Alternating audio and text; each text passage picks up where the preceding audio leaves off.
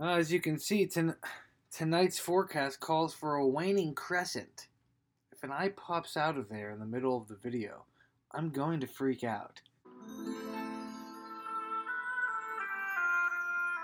Come in, sir, for you are weary.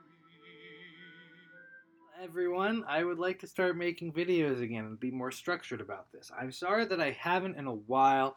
My friend Wells and I, uh, we were we were like, yeah, let's make a video together. And then like when that was obviously unrealistic for us because we have tests in school and internships, it was tough.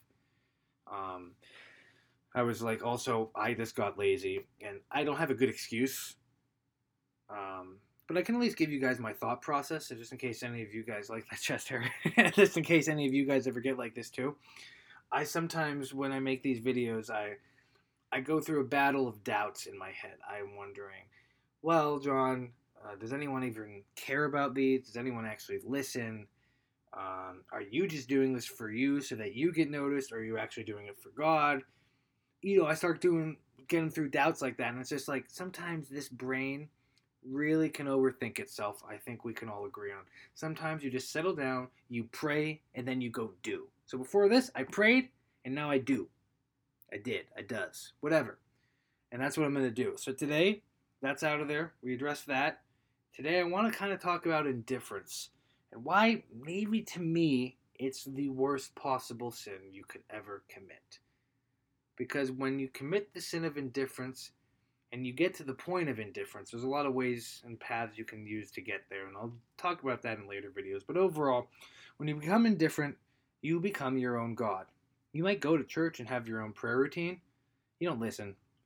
And you're the one you can judge anyone because you clearly know what they went through. Simple example is when I go to like New York or Chicago, I walk on the sidewalks and I see so many homeless people, and I look and it's like, oh, what do I do to help you? Like, can I do anything?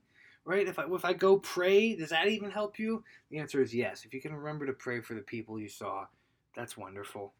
Um, and but at the very least, I haven't gotten to the point, and God willing, I never do, where when I walk on those sidewalks, I don't even acknowledge or see the homeless people because I've become so indifferent that I don't care about it. I don't care about them.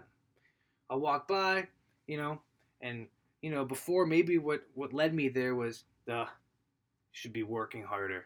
There's jobs you can go get. It's your fault you're there. You're lazy. Well, I didn't know that we were God and we knew how they got there. We can't assume that type of stuff. It makes it easier. Why do we do that? Like why do we think like that sometimes that, oh, they should work harder and then they wouldn't be homeless? Because it's easier for us then to not have to have that awkward feeling of what do I do to help? If we frame ourselves and imagine that, oh, well, it's their fault they're there, so I don't have to help them. Well, guys and gals, if Jesus thought like that, we'd be all damned to hell. So, tough, but we got to wrestle with that. Because look, anywhere in the Bible, that book, uh, when does Jesus get this update available on my computer? No, I don't want to update it. Does anyone ever update that stuff? Anyways, when does Jesus get angry in the Bible outside of when he flips the tables in the temple? It's when the Pharisees are indifferent because they constantly put him to the test where they don't care what he does. Look at when he healed the man on the Sabbath. The Pharisees, oh, well, if he heals the man, then he did something on the Sabbath, which is bad, and we can put him to death. Boom. Yeah, take that, Jesus. Or, oh, you know what? He didn't heal that man on the Sabbath. If he was so good and powerful, wouldn't he heal that man? Huh, he can't possibly be the Messiah. Right? Oh, it's a win-win for us. Yeah, we don't care what you do, Jesus. We're indifferent. We got you either way. We don't even care that this man's injured or ill. And Jesus, in that passage, I'll find it later, I can't remember it right now, looks at them with disdain or anger, whatever the word is, but you get the point that Jesus looks at them because he's angry, because they're indifferent. Jesus wasn't even angry at Judas or Peter when they betrayed and denied him, but he's angry at them for being indifferent because they don't care anymore except about themselves, and that's all that matters. And I'm trying to make this video today to keep me responsible, and you guys can keep me responsible. Again, I don't do this to preach to a choir that can't respond to me. I do this because most of you know who I am. And even if you don't, nowadays you can communicate and connect to people so easily. And I would love to actually have conversations so that I can be better and be closer to God. And here's where I'll ramble a little bit. God willing, I can keep this to 5 more minutes. The way that gets avoided is when you actually have a fruitful prayer life. But and you see these situations go on, right? You see the homeless person on the street.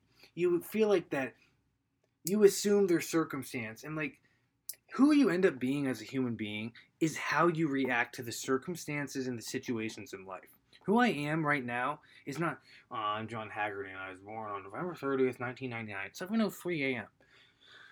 No, that's not who I am. I am how I've reacted to circumstances in my life and how I will react. So, not to like dwell on the past, but that's shaped me. And so the circumstances in the future, I need to be able to be better reacting to those. And I'll just use this as an let's just get into this. I love Les Miserables, right? It's a great musical, and I haven't read the book, but you get the message, right? In that, I won't be spoiling anything, but the main character early on is a prisoner, and he just gets out of jail. No one wants anything to do with him because he's been in jail. They assume his situation, assume he did something bad and deserved to be there, and it's his fault, so they don't have to help him, and he ends up on the streets. You know who helps him? A bishop. Brings him into his home, doesn't care about his past. He doesn't care that the world's telling him that he should hate this person. He cares about what God thinks. And he helps this person, and that's all I'll give you for that. But what I want to know is when we see people, do we actually see a situation? Let's look at immigration on the border, right? Republicans are supposed to be pro-life. Gosh, I hate talking about Republicans and Democrats, but let's do this, everyone. Republicans were supposed to be pro-life, right? All right, good. I agree. Fight for a baby's life in the womb. Of course. How are you going to turn people away at the border and say that they should go back to their country without the proper documentation? Oh, I'm sorry, man or woman or child from Mexico. You can't come into our country because you clearly didn't have time to go get your documents. Go away. Thanks, though. That's not pro-life, everyone. I have news for you. You're no different. So many people I know who love Les Mis think like this. They're no different than all the people who turned the prisoner, the main character in Les Mis, away. You are not the bishop. You should always want to be the bishop. Why is that? Because when we see those certain situations in life that have led us to this point, we don't go to Scripture. We don't look at this. We don't look at the homeless person on the street and think, how do I help them? Well, I guess I just can't. Why?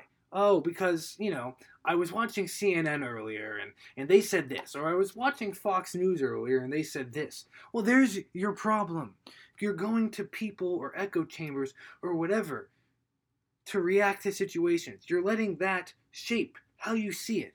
Or maybe we could have just a little ounce of courage to go away from the tide of the world and the way society wants us to be seeing everything, and we could see a situation, we could see that homeless person or that immigrant who wants help at the border, whatever it might be, and we could say, maybe I'll go to Scripture. Maybe I'll go to prayer.